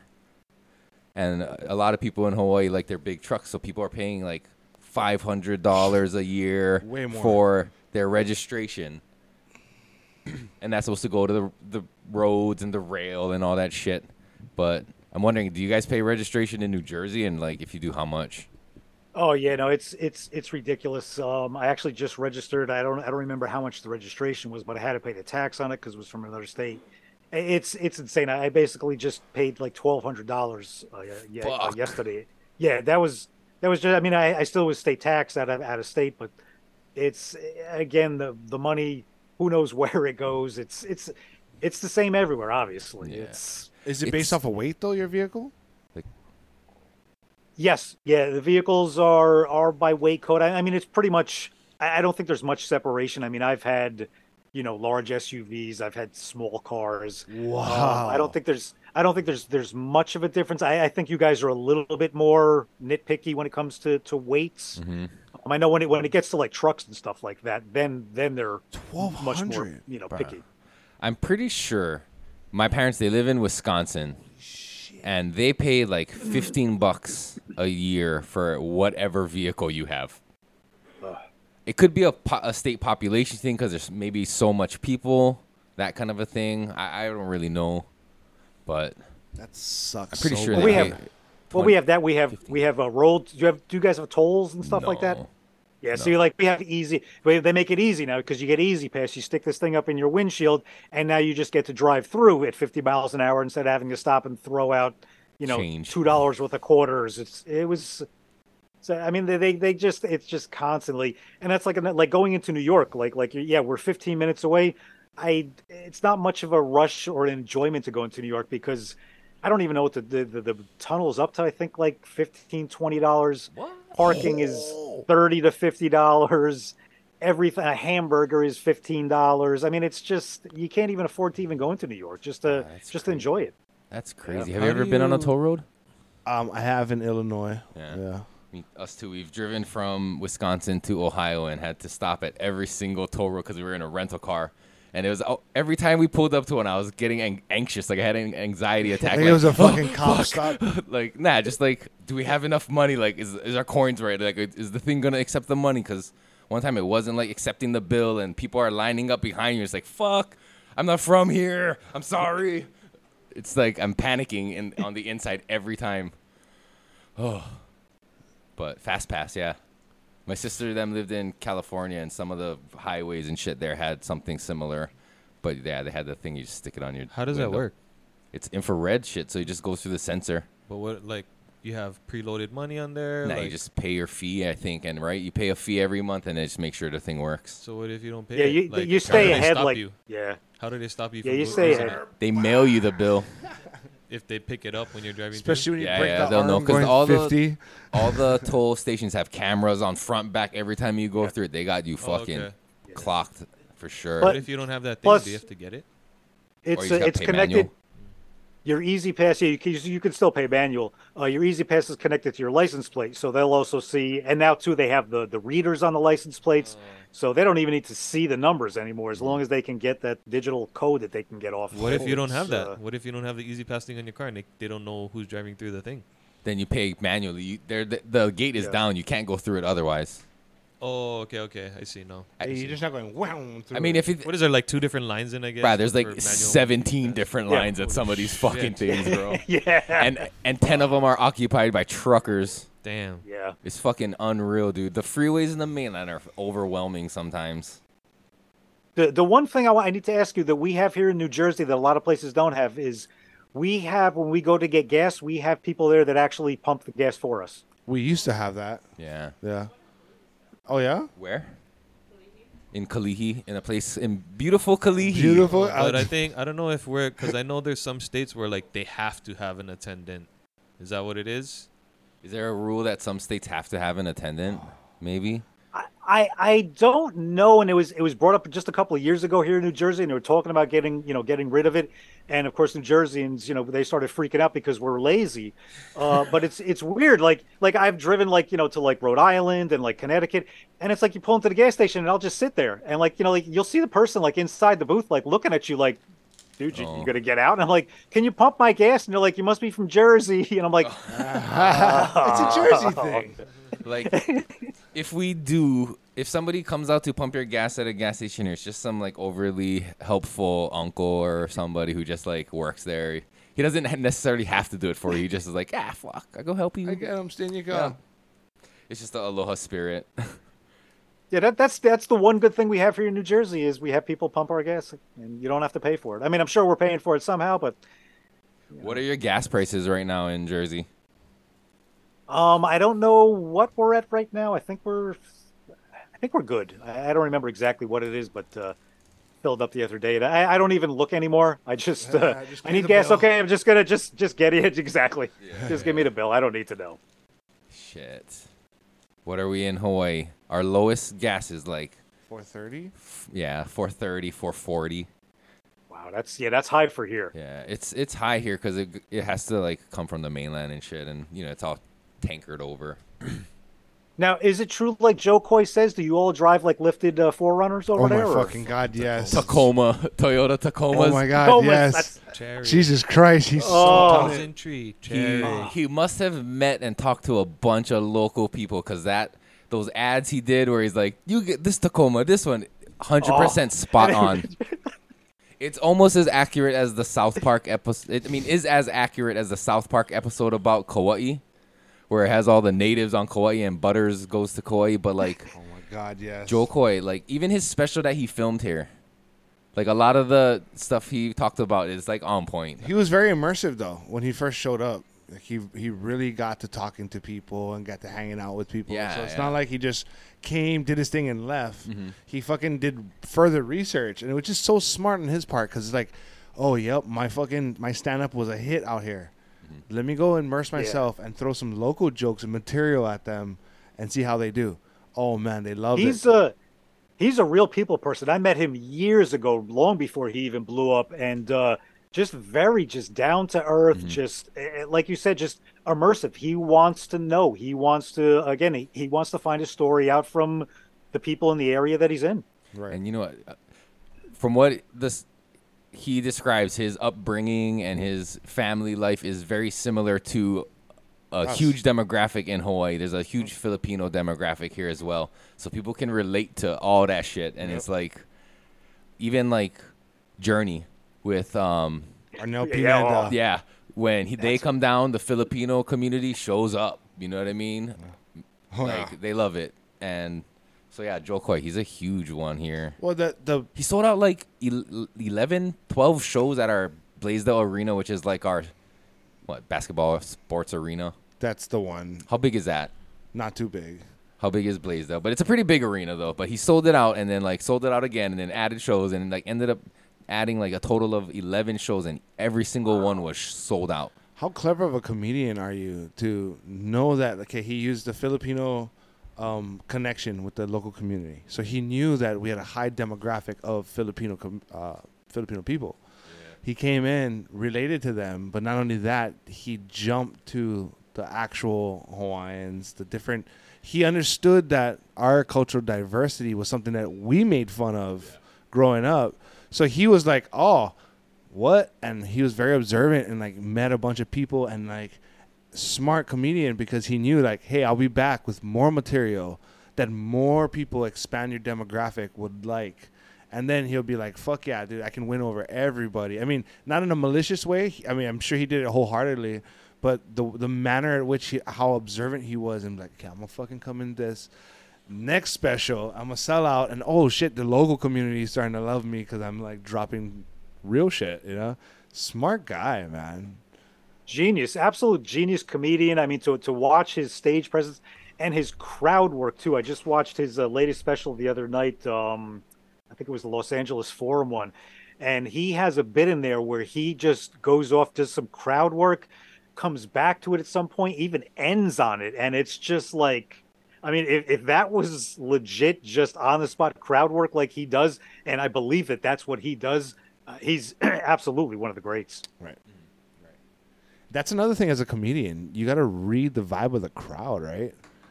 That's hard. Like, because there's so much people, like, some people are just insensitive to what you said. Some people can't comprehend what you said. And it's like, you got to get all those people on the same vibe and deliver your joke to where everyone can understand it, too. And you got to be, entertaining, too.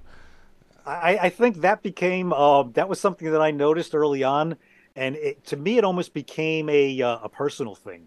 Where if I saw someone, with the arms crossed, not enjoying it, I would almost kind of interact a little bit more. I would almost kind of lean in. I would almost kind of like end the joke on them with a little side eye or something like that.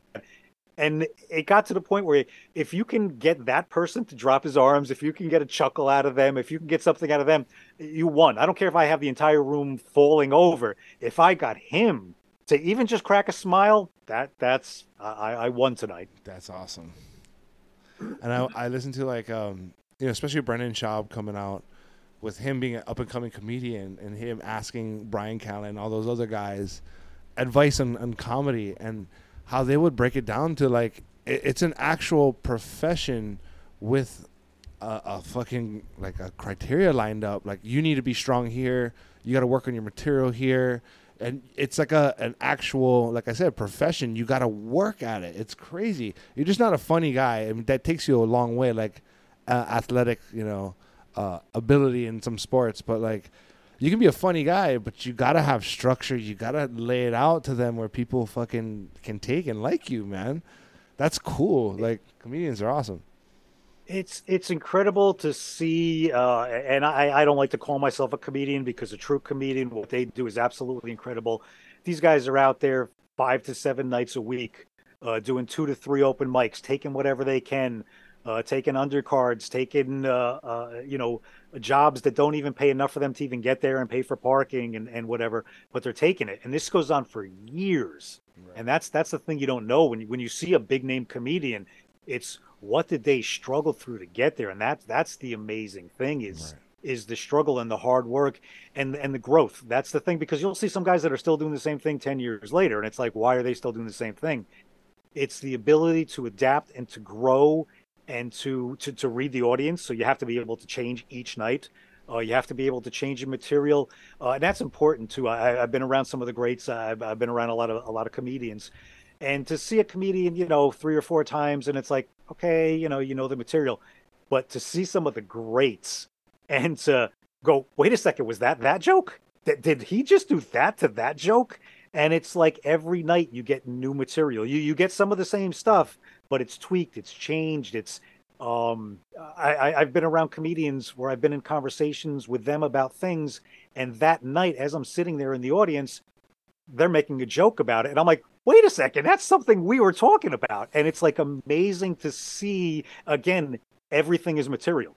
Right. And that's something you have to realize, that you can turn anything into material. That's awesome, man. Is it like seeing a little too much behind the curtain, like seeing the same comedians over and over do the same material? Like, I know you're saying like that they tweak it, they add new taglines and stuff like that. But like, I don't know, it's like kind of seeing how the sausage is made when you see a comedian who just goes up and does the same material over and over and over, and they don't change it ever. And it's like kind of seeing like, oh, it's kind of how it is, like, I guess, in some parts of the process. Oh, it's like going on the road in a rock show, right? It's like he's playing the same set over and over and over again. And that's tweaking it out just a tad bit based on the vibe of the crowd. So it's just like performing. You're a performer. You're an entertainer. You're doing the same shit over and over again. But like comedian's better. Yeah, you have to learn and grow, and that's one of the best advice that I ever learned too. Is what is the best advice, and that is stage time. That is standing in front of that microphone and trying your craft and seeing where it goes. It's going to fail, and you have to understand that there are going to be times you're going to be up there for 5-10 minutes, you will not get anything, and that's something that you take home and you go, okay, none of that worked.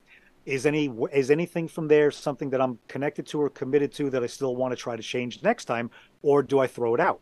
And you have to be willing to figure it out, work with it, change and grow. That's why when you see a joke, it's like, my God, how long did they have to work this joke to get it to what it is? Right. And that's the thing with jokes too. Some jokes start out 5 minutes long, and then by the time it's done, it's like a Bill Burr just punchline after punchline after punchline after punchline, and it's like, oh my God, like it's insane. But it's the work that goes into it that makes it better. Just like the musician, yeah, they may be doing the same song over again, but are they adding more art to it? Are they getting better at it? Are they making it more of a performance?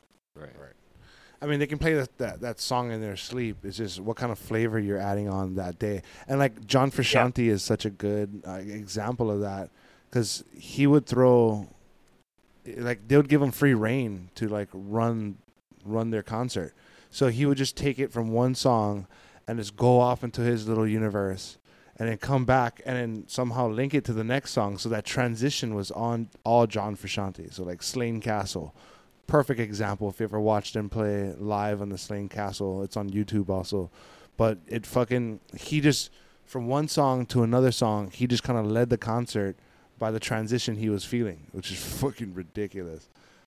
I can see that too, because one of the things I like about live music is that, like, the variations that come from each live performance is not the same it was at that show or this show. So like when you get to hear these live recordings, you might have I like that version from that show at 1979 or whatever.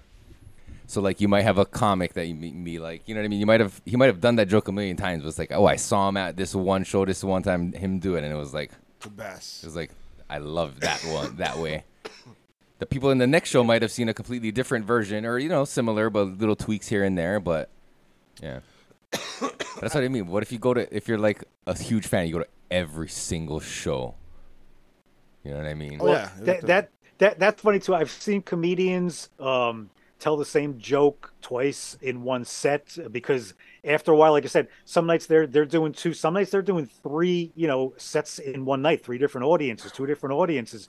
And yeah, you have your material kind of down, you're kind of changing it around, you're kind of interacting, and you kind of get lost. And depending on if you're drinking or you're smoking or whatever, I've seen like comedians do this, and I've been like, after like, you did that twice. You're like, oh fuck, like really, like it's like a band playing the same song twice.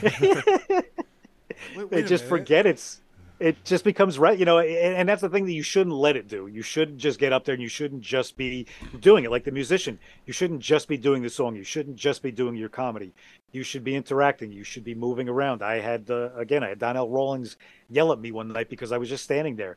And after I got to the stage, he's like, "What the fuck are you doing?" And I'm like, they were clapping. What did I do wrong?" He's like, "You didn't move." He's like, "You stood there." He's like, "That's not you." He's like, "I go to your house." He's like, "You're all over the place." He's like, "You're moving around. You're animated." He's like, "That's who you are. That's who you need to be. So be who you are on the stage. If you're not, then you're not." I mean, some comedians, Stephen Wright, stand there, don't move the entire time. Absolutely hilarious. Yeah. Other comedians, Robin Williams, take up every inch of the stage. Right. Cat Williams. Sweat up a puddle in the process. Yeah, yes. They must have some pretty good non-slip shoes on to be able to like move as quick as they do on that stage with all that sweat. He makes me very happy because I'm a sweater. I'm an over sweater. Like I'm like in the wintertime, like I could be outside in shorts and a t-shirt and I'm sweating. Unfortunately, I passed that along to my kids, but that makes me proud to know that I can be on stage and I can be sweating and I can go, Robin Williams did the same shit. Yeah, it's cool, man. I never feel bad about it. Right. Robin Williams always makes me feel good. He sweated long before I did. Yeah. Pave the way for other heavy sweaters. Thank you. Fuck. How long have we been going? I sweat like a motherfucker. Hour 15? Nah, keep going. You sweat a lot? Oh my god, dude. Like, choke. Like, that's what I was made fun of when I played sports. Like, you sweat a lot? That I sweat a lot. So, like, I'd bring, like, 2-3 shirts to practices and shit and just douse every single one of them. Yeah. It's fucking... Man, it's crazy how much, like, I'd have to drink water after practice and shit like that. Yeah. Mm-hmm. Are you rolling up the fat one? Yes. Okay. I think it's about time. We also usually roll a 3-paper fat joint on here. Wow. So, I figure might as well do that now before it gets too late. This weed is definitely starting to kick in. Yeah, I'm stoned, man. Yeah.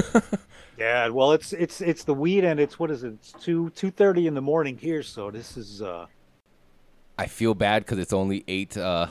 It's like 8 o'clock here, so I So wait a second, though. Where's the sun at right now? Is it setting or no? It's gone. It's dark outside. Oh, yeah. We never get that summer where you guys have it at like 9 o'clock, 10 o'clock. Our sun goes down like during the summertime, latest 7:30. Yeah. Yeah. And in the wintertime? Wintertime's like what, 5:45, 5:30. It's early. There's zero. We don't have daylight savings time or any of that. It's I think we're finally done with it, and it's been the biggest pain in the ass. I'm glad. I think we're finally done with daylight savings time here. We don't even have real seasons here. I mean, obviously, rainy and sunny. Yeah. And you get both of them multiple times a day. Yeah. Like when I was talking to you earlier and I showed you outside and it was sunny. I like literally 30 minutes later I went back outside and it was raining. And I was like, shit. It's funny, like I showed you one direction. If I panned around and turned you behind, you would have seen the clouds up in the valley and the mountains behind me. How far are you from the ocean? At any given moment, you're never more than 30 to 40 minutes from the ocean.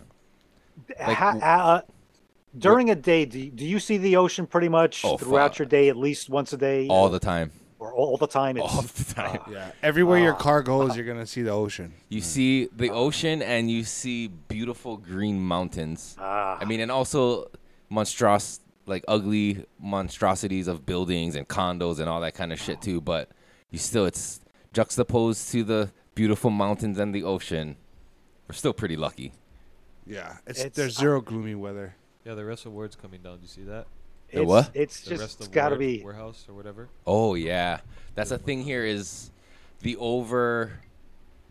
condonization. Like, Gentrification. yeah. So there was this shopping center in Honolulu right near the ocean. It's called Ward Center. It's built in like what? 80s, The 70s. Bro, the 70s, 60s, 70s. It's been a long time. It's kind of a staple, a landmark. And this whole area, from when it started, it had expanded to other Ward Victoria centers and all these shopping places. And it had like all these shops that people have come to know and love in the community. And one by one, these buildings were getting shut down for condos. It's another condo, another condo. And super high-end condos Yeah. that no locals afford. Yeah. But not to make downturn what we were saying, but it is beautiful that we do get to see the ocean and the mountains. You're starting to see less of it with these buildings. Yeah, you can still find it though. It's shitty. Like that's- if you look through a lens of like, the glass half full, it's a beautiful place. It's a beautiful place. If you don't itemize it and you look at it as a whole, it's a beautiful place. I still appreciate Oahu no matter what. So our downtown, our metropolitan area, it was built in such haste and such greed that it kind of reflects a bad taste in our mouth. So that's why you get that response from Mike. It is beautiful in its own way, just like any other city in the world, I mean, I've been Seattle, LA, Oregon, Portland.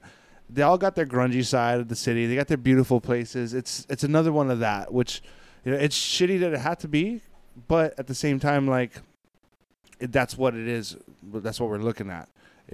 We're slowly losing those landmarks that we have, but as long as it stays within that area, I'm kind of cool with it. It's a tragedy that it happened, but man, when they start buying us residents out, and that's why we should, as residents, kind of learn about like, oh fuck, they can do that there, so we got to kind of make sure that doesn't happen here. You know what I mean?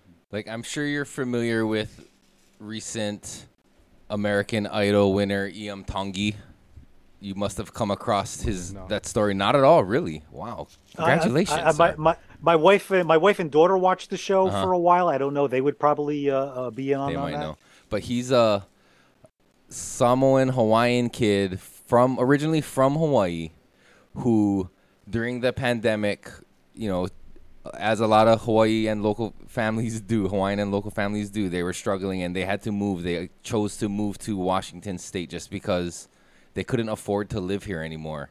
And it's Tongan, Samoan Tongan, Hawaiian Tongan. Anyway, but Polynesian, a beautiful Polynesian kid. And him and his family had to move away, and he highlighted that on his audition for American Idol about being priced out of paradise. That's kind of a moniker that has come around in Hawaii. Is like Hawaii is becoming too expensive for Hawaiians, even the native people of this place, and it's a huge issue here. And it was kind of amazing to see that this kid on this national platform highlight this and even just say that, priced out of paradise. And then like Jelly Roll was on Rogan and they talked about it, and that's even more eyes on it. They played that clip and I was just like, holy shit. But that's a huge thing that Hawaiians here in Hawaii struggle with, is like not even being able to afford a home in their own home. And people might say, there's an agency called Department of Hawaiian Homelands that's supposed to be, building and providing for the Hawaiians and stuff. But ask anybody who's on that waiting list, who's been waiting fucking decades, if they're doing anything for Hawaiians. Basically, it's like reservation for the Hawaiian people. But at the same time, like, yeah, there's a long list. There's a lot of more options that they could do to kind of help us out, and they're not doing it. So that's kind of where the bad taste is too. It's a lot of You can still come bureaucracy. here and buy land. Yeah, so a lot of these condos that are replacing these landmarks are being way overpriced, and it's seems as if they're being marketed towards a foreign market for people to come and buy them up in bulk and then rent them or do, you know what I mean, other people to make money, and they're not really focusing on the interests of the indigenous people of Hawaii, which is super fucked up. It is. It's I mean, it's something we talk about a lot. It's a shame because again, it's paradise. It's a place that I hope someday to finally make it to and possibly retire out there. I mean, to me, that's ever since I saw Bobby Brady found the tiki on the beach, I fell in love with just that was my first like, where's this? What is this place like? Oh, that place is gorgeous. No shit. Yeah, That's no, awesome. it's. I've seen that side of it too because I used to work in the hospitality industry. So I've met a lot of people who's had a lifelong dream of coming to Hawaii, and I'm meeting them here as they're fulfilling that dream. You know what I mean? So I see the allure that Hawaii, and even just like we were talking about energy and all that kind of stuff earlier, like Hawaii has a special energy. I'm sure there's parts of New Jersey that also have special energies, you know, but no toxic energy but come out like the Toxic Avenger. Talking about the oblongs. That's where New Jersey. That's Toxic Avenger. Yeah. Secaucus, New Jersey. Trauma. But no, like, yeah. So I forget what the point of all that was, but yeah, just I really liked that when I saw that on American Idol and E.M. Tongi, this kid who's gone through it is talking about it, and I don't know. And he ended up winning. He was like the winner. Not only that, like he could have made it about himself at any point in time. Yeah, yeah. But he didn't. He chose to highlight that shit and like represent the people. I mean, it did reflect because he had to leave, but at the same time, he doesn't. He could just take it upon himself and talk about his dad or But it's like but him saying priced out of paradise is the equivalent of Kanye West saying George Bush doesn't care about black people. It's like fucking like holy shit. He just said that on TV. It's like I don't think to that extent. I mean, yeah, maybe not that crazy, but still, it's like it's almost like that. Like I kind of wanted to go for the shock value of it all, but it was pretty shocking. It's like, oh fuck, they never edit that part out. It was amazing they let that slide. But like I said, it's amazing. Like I said, when my wife and I watch these shows, the Hawaii Life, the Island Hunters, all the different ones, and like some of the homes are just like, oh my gosh, like how do people afford that? Like, what are you getting for that? It's like, and again, the same thing around here. Some of the time, some of the homes, I'm just like, really? I mean, we've long story. I mean, I used to own a home when my son got sick. We ended up moving back in. This is the house that my wife grew up in, so it's my mother-in-law's house. It's been here forever. It's a very old house. We know that when we finally get out of here, this house is going to sell for a ridiculous amount of money, just because of the neighborhood that it's in. Mm-hmm. They're going to basically tear it down like they've done every other house around here, and then they're going to rebuild a giant house on top of it. Yeah. How much is the average house in Jersey now, you think? He asked how much is the average house in Jersey? Oh, it's getting crazy. I want to say we're over $500,000. I want to say we're probably closer to 750 to $1 million. I mean, it's getting insane. It's even in the bad areas now. You have these developers going in and building these beautiful big homes, but they're still asking a ridiculous price for them. Mm-hmm. We have I mean, that's kind of similar here. I think our average house just like hit $1 million. Like the average price in Hawaii is $1 million. But like, some bad neighborhoods will obviously be a little less. However, same like in the mainland, I guess, or in New Jersey, the developers are going in and tearing down houses and building what they're calling here. What are they like? Monster homes. And they're these gigantic houses where multi-family generational families are living in these houses, like 16, 15 people, because they can accommodate. They're that big. And it's just like making it impossible for the average person who has one job to just be able to afford a decent house or apartment even here. Like that's why a lot of young kids, they move from Hawaii. They go Vegas, they go Washington, because they can do that, go to school, live in a house with a bunch of their friends and pay a couple $100 a month and survive, Yeah, it's just too expensive. I mean, unfortunately, we're kind of stuck here with my son. This is one of the best places for all his medical needs and a lot of the stuff that he needs. So we kind of need to be here. I mean, we're always constantly every now and then we'll start looking somewhere else, and they'll be like, just for the nursing and everything. It's Yeah. but eventually we're gonna figure it out. We got to get out of here because we need. I need to see the ocean You more. need to see the ocean. Yes, everybody needs to see the ocean. That's what they said, right? I saw a thing on Instagram. Your brain needs to see water every day, probably. I don't know, probably. Back to the grounding. But Yeah, have you Yeah, ever lived exactly. anywhere like outside of New Jersey, or have you moved around? And now, see, the thing is, though, is another crazy story with me.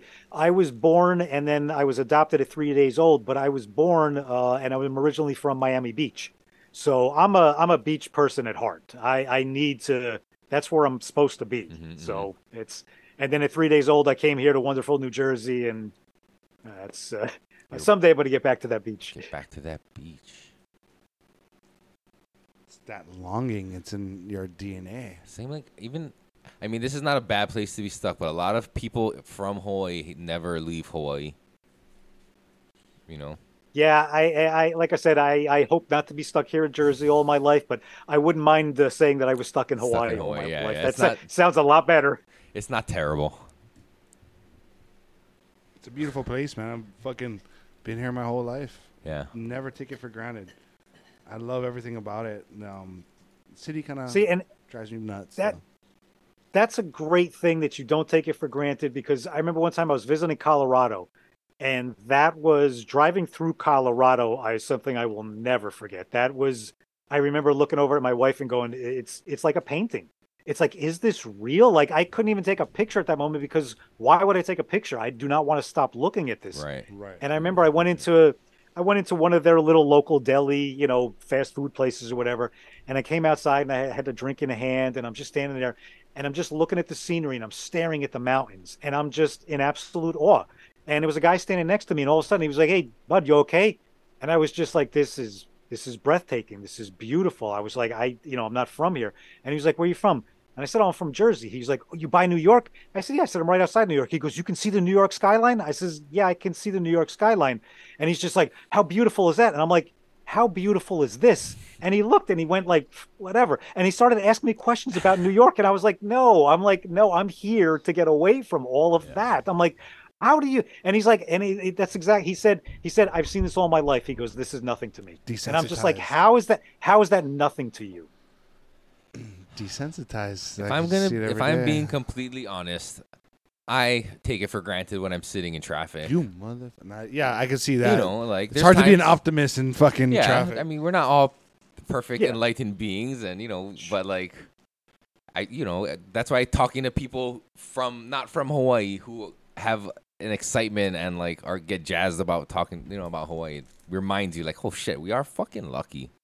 That was one of the good things of working in the hotel industry is like it was a constant reminder because people were like, "Bro, you get to live here," and I'm like, "Oh yeah, dude, I get to fucking live here." Dude, and that's what's beautiful about you look at the fucking glass half full again with tourism. It's like you get to spread your culture in that sense, and you can spread awareness. Every fucking worker in the hospitality industry should be preaching that to the guests. Preaching, like education, like, hey, by the way, every day something, and put that in people's minds and heads that like, oh, when I step out of this beautiful hotel, I need to go and do my part or make no impact. Yeah. How to? Yes. Yeah, that's like the thing, right? Is mindful travelers, of culture, especially if you're traveling to a place that like Hawaii that has a culture, that has a people here. You know what I mean? It's But you should do 2,000 that miles away everywhere. from everywhere, bro. Okay, I'm gonna tell you this on Instagram.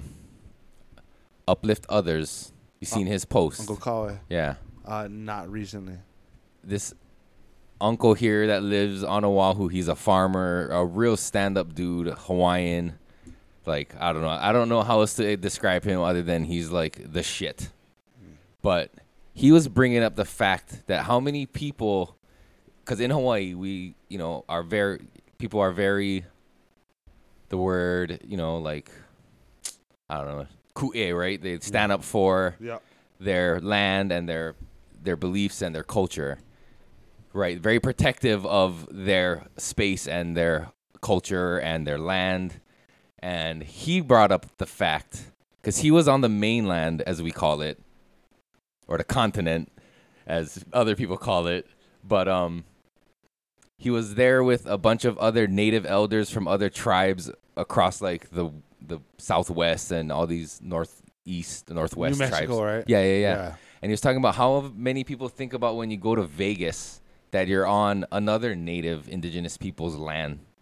And he kind of was like scolding Hawaiians for like, you know, you talk this when you're at home and about our land and this and that, but like, are you being mindful when you travel to Vegas specifically?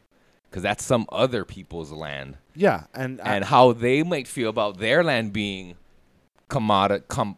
commoditized, monetized. Yeah, that's monetized. I almost went and commoditized. Commodified. Come to find. Commodified. And like bastardized and prostituted and like turned into Vegas, right? Well, how much Hawaii guys go there to Exactly. get drunk and fucking party? Exactly. You know? Exactly. And what So- are you leaving behind and all Right. this shit? Like, even intention. Right. Traveling to a state with intention. Like, Mhm. what kind of intention are you having coming here? Right. Hey, Everybody's guilty of it, right? hey, I gotta say, I'm not. I've never went to Vegas to go gamble, or I went to go like snowboard or go visit family. Like, it was never like, I'm not a gambling person. I'm not a drinking person. I don't like to stand in lines. You know what I mean? Like, so fucking crowds are not my thing. I wouldn't be on the strip. I'd be in the mountains or, Mhm. you know, around family and shit like that. So like, I've never did that. You know, I gambled maybe once just to say I did it, and that was in Reno. Mhm. But I'm like, why am I doing this? I just go home and play video games. You know what I mean? Like, it's way more People come to Hawaii and all they do is surf. because surfing's fucking awesome. It's for your I'm just soul. saying. You can't I'm can't just- compare surfing to gambling, brother. No, I'm talking about you go to snowboard. You don't go to Vegas to gamble. You go to snowboard. People don't come to Hawaii to go play tourists. They come to just surf. Is that? With the right intention. Yeah. So like, I'm gonna come to Hawaii to surf, Yeah. but I'm gonna know how to. Nah, I'm just trying to fucking poke holes in your shit. No, but no, that's cool though, because like, it's relative, right? Yeah. I'm not gonna go to a ski lodge and fucking just do whatever I want to do. You know, I I'm not gonna go did. to a lift and do whatever I want to do. I'm gonna kind of like tiptoe and like watch what's going on. You know, like see my boundaries, and then go. I'm not just gonna be like Black Diamond and fuck myself. You know what I mean? I guess that's sort of the same thing. Well, people come here and they're like pipe. You know, they'll, Yeah. I want to go, and they have a fucking cheap bodyboard, and they're going out, and lifeguards got to rescue them, putting their lives Oh in danger. yeah. You know, True. so I'm not gonna do that. You know, You're taxing the people who live there, the locals. right? If I go to New York, I'm not gonna go and throw my rubbish outside. Although there's thousands of people just throwing the rubbish on the ground, I wouldn't do that because Yeah. that's someone else's land. Like there's so much going on with what's beneath the concrete that who the fuck am I to do that? I'm not even from here. You know. Yeah. It's- Even though. it- New York is become it's like I said. I mean, it's extremely expensive, but just the crime and the dirt lately, it's just it's gotten horrible. Let's just leave it at that right now. Is it a matter of like time that has passed? Because like at some point, Manhattan was indigenous land. I know they sold it to some dude at some point. That's crazy you say it to some dude. I don't remember who bought it. Jeez. The Manhattan Purchase, it was called. It was for like $47 and a couple mules or some shit. Yeah, some But- dude bought it exactly. Yeah, and now somebody That's owns Manhattan, and now that was some. But like, how many people are even mindful of that when they talk about indigenous things? I don't know. Do you know Manhattan is sinking? Yeah, I've heard that. Oh yeah. Like Venice. Yeah, it's sinking. They real. I mean, they just keep building. They keep building, and they keep building. And they said, "Yeah, you're on an island. Eventually, how many tons do you think you can just keep putting on this island before it's just going to start? It's sitting, yes, at the bottom of the ocean, but what's that sitting on? Mud? What's that? What's underneath Right. all the? It's going to eventually just keep creeping down. And they say it's creeping down. all that doo-doo water that's gonna come to the surface. Yeah, the Hudson's gonna flood over. Mud water. You got your torch? I dude? do. Hold on, let me go grab it. I've never been to New York. I kind of want to cross it off the list. I've been to Chicago though, and that place is a nightmare. But it was kind of a good culture shock for me. You know, it's what you described. I ran the Metropolitan, the train. I did all of that shit, and it was like, ugh, fuck. I'm not saying that I'm above anybody. I'm just saying that like I could not live like this. Like I put myself in that position of an everyday guy, and I catch myself doing that a lot. When I travel to places, I look at like the people that are working on the side of the road. I'm like, huh, like what would it be to be living here and this is my everyday life, right? Like You could do it, right? no, I would ask myself if I could do it. So Yeah. like if I was in New York and I was working, Mhm. like I don't think I could. I don't think I could. There's too busy. There's too much things going on. Oh. When I went to Chicago, I was like, fuck that. There's no way I want to be here. Like, nothing against the city. I respect you Right. guys, Chi-Town, whatever. No beef with No beef with Chi-Town. Chirac. Yeah. We don't want no smoke, bro. I don't want no We're smoke. good. We're good over here. Fuck. Island vibes, bro. Aloha. I was like, fuck, Brad. Those big city people that they're a different New Yorkers. They're a completely different vibe. It's just a New Yorker when you meet a New Yorker. No shit. There, you can kind of see a difference in the people who grew up closer to town, as opposed to people who grew up away from town, even on an island as small as Oahu. True. And then you go outside of Oahu and you meet people who grew up on Kauai or the Big Island, or Maui's almost becoming like Oahu now. Way different breeds. Yeah, it's like the people are so different from island to island. It's kind of amazing. I love it. Like, you should check out every island before you decide which one you want to move to, because every single one has its different pace, different microclimates. It's like, I mean, fuck, You got the dude. high deserts to the rainforest to the fucking moon, man. Canyons. There's everything here. Like, you can get snow, ocean, everything. Everything. That's the thing, is that you have everything. Everything. And remind yourself of that shit. Right. Like, we have everything. Like, so like I tell my family, like, oh, where do you want to go on vacation? And someone will say, oh, like, let's go to Florida, Disney World. I'm like, okay, Disney World I get, but going to Florida is just like going to Hawaii or California, or I like to go someplace where it's completely different and we get to see, you know. That's why, like, I like to go to the cities once in a while, because I like to stay in the country over here, you know. I like to stay away from the cities here. So I want to go and see the deep cities and see how they operate, or go to Colorado and go in the snow, you know. Like, that kind of shit I want to see, because I'll probably never, ever bump into that shit Well, yeah. unless I'm intended to travel to that area. We don't have, like the tall mountains, like, of Colorado and stuff like that. That's a different, it's beautiful in its own way compared to, like, our mountains. Like, our mountains are fucking dope as fuck. No, but those mountains Those are mountains massive. are fuck. Yeah, it's a different thing to stand up, because I've been to, like, Utah and, like, Park City, so I've seen the vantage point from standing on a tall mountain looking down. It's like, holy shit, like, this is something else. It's but is that a thing, like, where, you know, like, the dude from Colorado, like, what is the New York skyline? Tell me about that. Is it always like everywhere else you go, it's like, so nice? The weird thing is about being from New Jersey. I mean, we're basically like the joke. We're the armpit of America.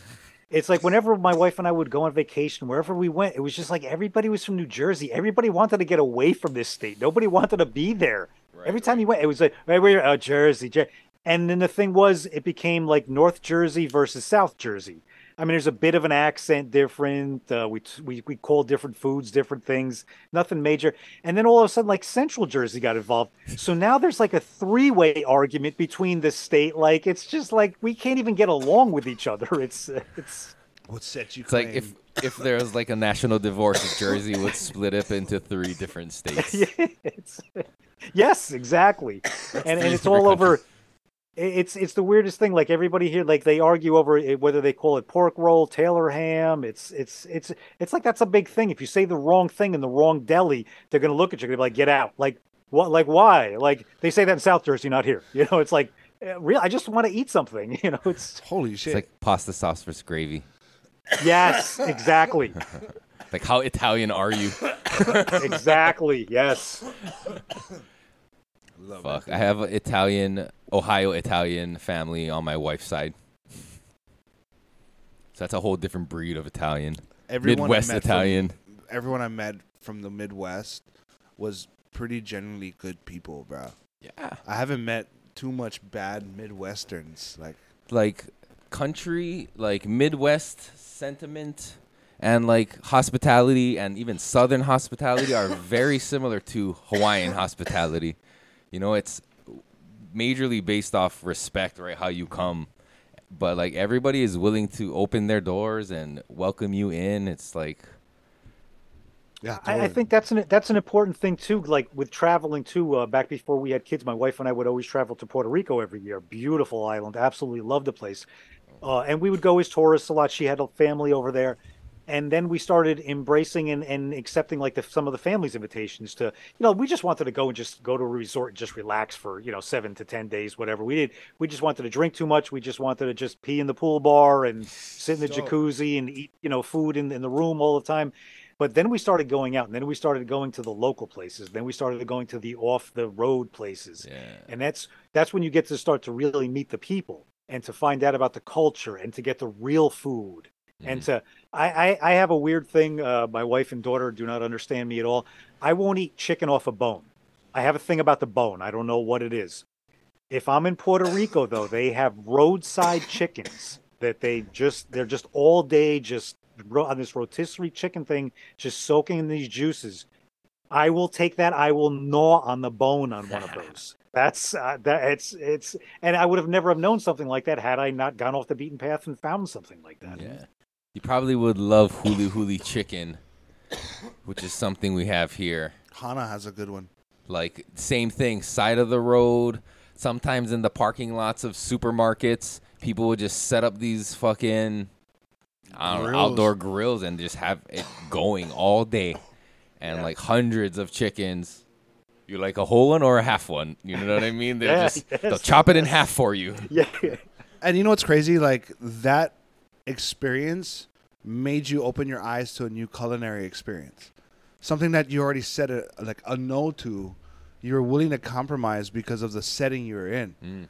And that's what's crazy. Like, open your eyes, everybody. Like, oh, fuck, I'm in a new setting. Try it. Try that roadside chicken. Yeah.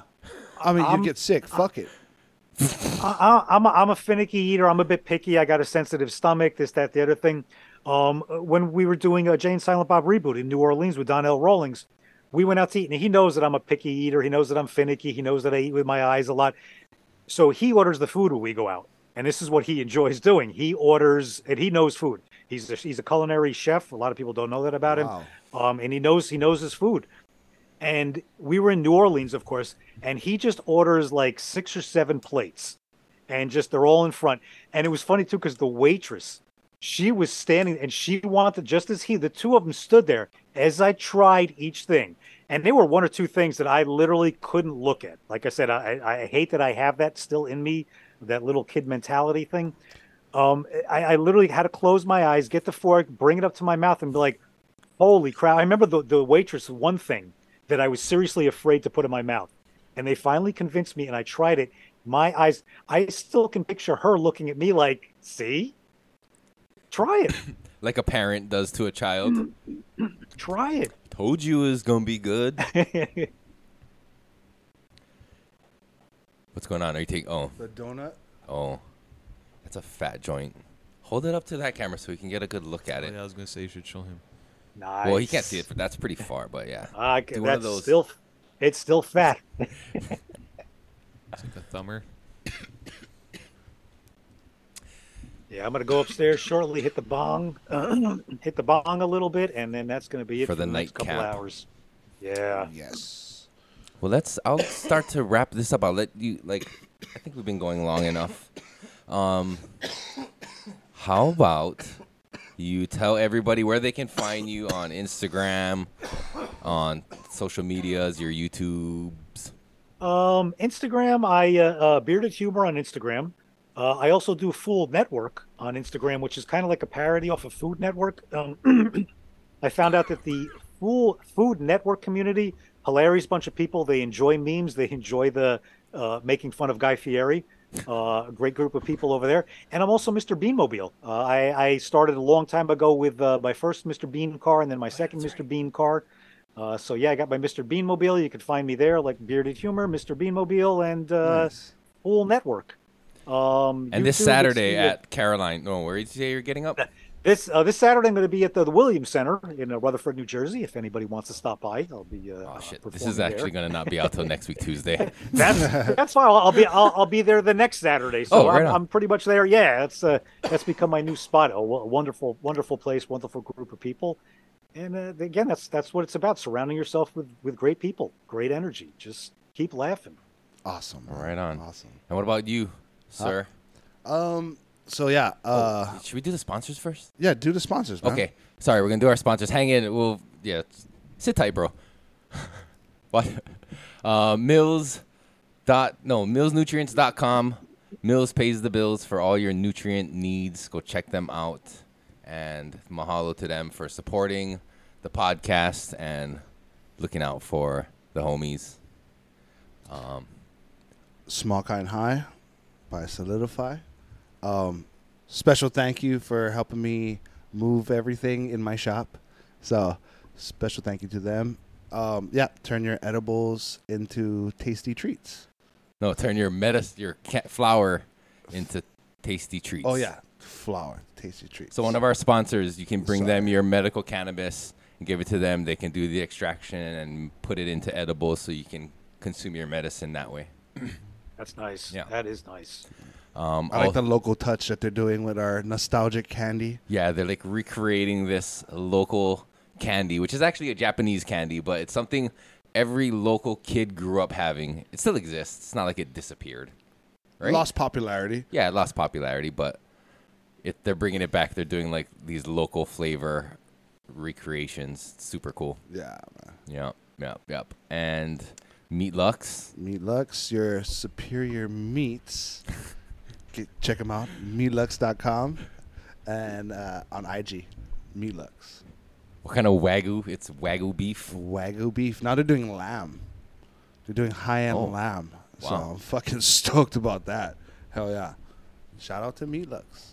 And Brutal Mars Arts for the logo and for all your graphic design needs. Nice one. Do you like that wink? Yeah, I do. Cool. I hope the camera is on me. Yeah. All right. And then now you can tell about yourself. The Grow Guru Hawaii on IG. Check me out. I also have a new location coming up for our grow shop.